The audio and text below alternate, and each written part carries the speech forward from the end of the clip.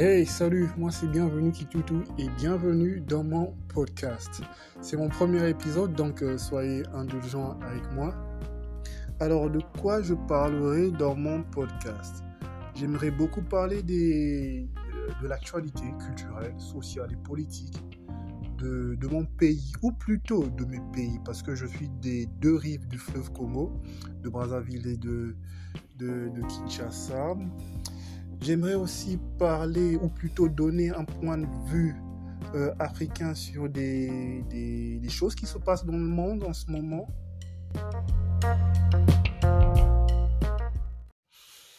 Et pour ce premier épisode, j'aimerais bien parler du meurtre de George Floyd. Je dis bien meurtre de George Floyd. C'est difficile à croire qu'en plein 21e siècle, il existe encore des traitements pareils, inhumains, surtout dans un pays comme aux États-Unis. C'est vraiment regrettable.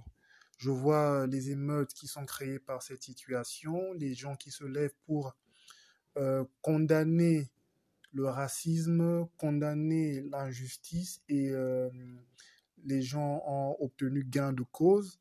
Les policiers cités dans cette affaire ont été chargés de meurtre et tout.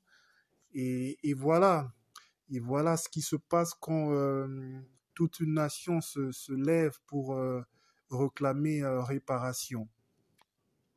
Bon, il faut noter aussi que c'est pas cette affaire, ce n'est pas le peuple contre la police, c'est le peuple contre une injustice organisée et maintenue. Mais bon, je ne suis pas afro-américain, je ne sais pas exactement ce qui se passe là-bas, mais en tant qu'humains, nous partageons des valeurs universelles. Je ne peux pas m'empêcher de faire le rapprochement avec ce qui se passe ici.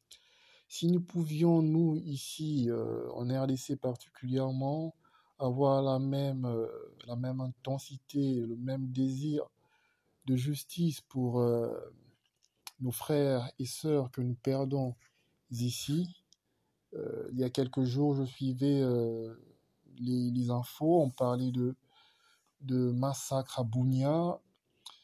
Si nous pouvions avoir la même rage et se lever comme une seule personne pour demander justice, pour demander que les choses changent, que ces massacres s'arrêtent, je crois que notre pays irait vraiment de l'avant.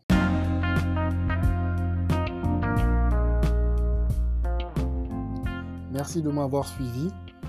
À la prochaine pour une nouvelle discussion d'autres sujets, mais je ne m'arrêterai pas à des sujets politiques, sociaux et voilà, je parlerai de santé, vraiment des choses qui me touchent moi, qui m'intéressent moi. Donc restez connectés, abonnez-vous et à très bientôt.